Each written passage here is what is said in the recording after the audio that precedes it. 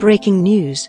Over the last couple of years, the BOUGIE has gone from being an adjunct to often being the device reached for first for intubation. And many airway experts have touted the utility of the BOUGIE and its usefulness for increasing first-pass success. But the data on the use of BOUGIE is relatively small. There's not a ton of data saying that it is the way to go. And when new data comes out, it's important for us to review it. On December 8th, the BOUGIE study dropped looking at first-pass success rate with BOUGIE versus the endotracheal stylet. And we've got George Kovacs, one of the absolute experts in emergency airway management, on to talk about his interpretation of this study and if it changes what he's going to do the next time he needs to intubate a patient. So the BOUGIE trial was just released December 8th, 2021 in JAMA by Brian Driver, Matt Semler, and a bunch of amazing authors. And this was a randomized trial, pragmatic trial in multiple centers, so in 7 EDs and 8 ICUs. And they were comparing use of a BOUGIE as a first-pass success adjunct with using a styleted endotracheal tube.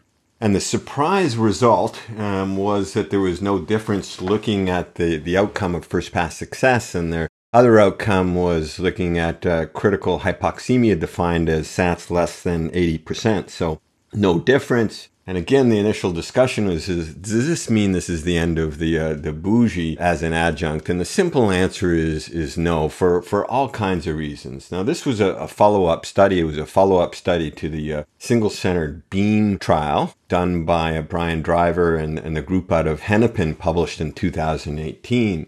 And there was a lot of discussion after this trial because they recorded the highest first-pass success rate ever recorded in a study. And this is objectively observed data. So high first-pass success rate when the BOUGIE was used routinely at 98%, compared to when they used a styleted endotracheal tube at a first-pass success rate of 87%. So a lot of discussion saying, okay, everybody should be using the BOUGIE routinely, and is the BOUGIE some sort of heat-seeking missile which will find the trachea whenever you put it in the mouth? And obviously, that's not the case. That's not what the authors thought and have talked about. But what the strong message from the BEAM trial, the 2018 study, was that this is part of a bundle, that this is part of a package. The high first-pass success rate was because this is a group that routinely had used the BOUGIE, and they were also doing this in the context of their package, which is doing CMAC video laryngoscopy and using an RSI for patients requiring intubation. And in that context,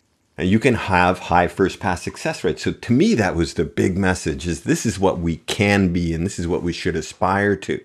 So the follow-up is the BOUGIE trial conducted in, as I said, in the 7 EDs and 8 ICUs, and randomized to BOUGIE or styleted endotracheal tube, and they found no difference. So how do we reconcile this? Well, there are all kinds of reasons. I think probably the most important one relates to sort of baseline experience. As I said, the Hennepin group were very used to and comfortable and had used the BOUGIE, whereas for the study and the centers involved, they were given educational context for using the BOUGIE, but the median use of BOUGIE in providers was 10 for this study. So in general, you would say that this is a relatively inexperienced cohort for using a BOUGIE as an adjunct. So if you employ a BOUGIE and you don't have a whole lot of experience and you're already used to using a styleted endotracheal tube, then it probably doesn't add value. So first pass success rates in the low 80s for both of the groups, BOUGIE or the styleted endotracheal use group.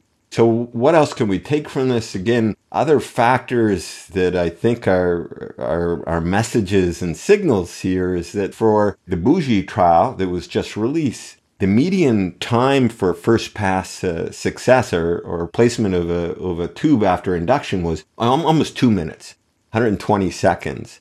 Compared to in the BEAM trial, it was roughly 30 seconds. Again, an example of an experienced group versus a broader cohort and applying this in that context. The other thing is a higher rate of grade 4 views in the BOUGIE trial. A grade 4 view should be extraordinarily rare. So grade 4 is you can't see crap. You just go in and you don't see anything. And a de novo grade 4 view should be really, really uncommon as a cricothyrotomy. And in this study, relatively high incidence of grade 4 views. What does high mean? 2%. Doesn't sound high, but in the broad scheme of things, it is. The real value of using the BOUGIE historically was for a grade 3 view when you have an epiglottis only view. Right? And what we used to do in that situation is before using bougies, we used to hook the styleted endotracheal tube underneath that bougie and hoping it's in the glottic inlet, and we'd Seldinger over the tube and pray that we're in the right place, as opposed to what we knew and the evidence supported was when you use that 30-degree coude tip of a bougie in that situation, that it will provide value. It's better than using a styleted endotracheal tube. And if you look at this study, the BOUGIE trial, there was relatively small numbers. So 5% roughly were grade 3 views. So that's where the BOUGIE is going to come into value. So if we take the message saying, oh, don't use the BOUGIE, then we're going backwards. We're going backwards to blindly place in a styleted tube underneath an epiglottis. And we shouldn't do that. We should use the tactile feedback of clicks and hold up in that context for the appropriate scenario.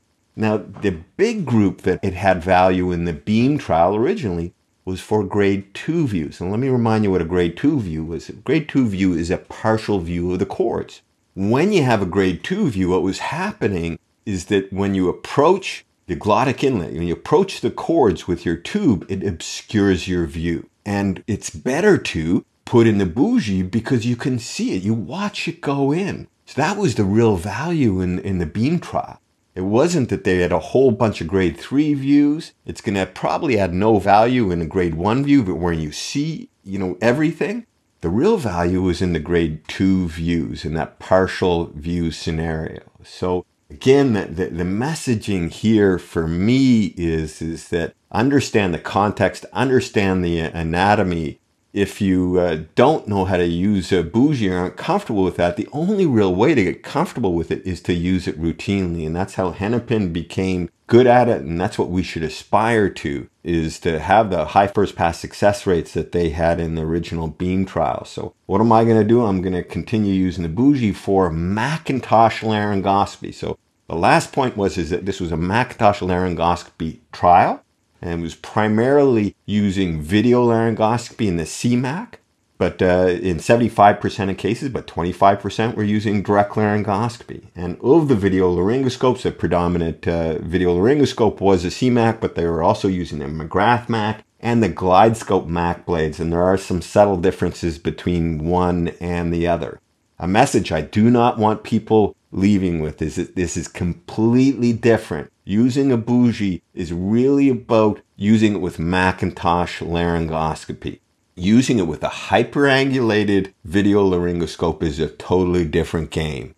And I do believe there is some value, but if you take a BOUGIE out of the package, which is straight other than its coude tip, and try to use it with a hyperangulated video laryngoscope, you will lose, and so will your patient. So tomorrow, what am I going to do if I have a Macintosh laryngoscope, whatever type?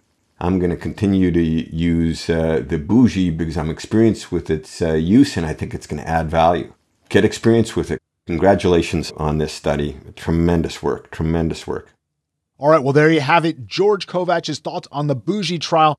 I think the bottom line is that we can't put too much value in a device. It's really about the user who is employing that device. The BOUGIE seems to give us a better first-pass success rate when it's in the hands of a skilled operator. The BOUGIE is an effective way to improve your first-pass success rate if you are skilled with the device. So if you want to use the BOUGIE, skill up.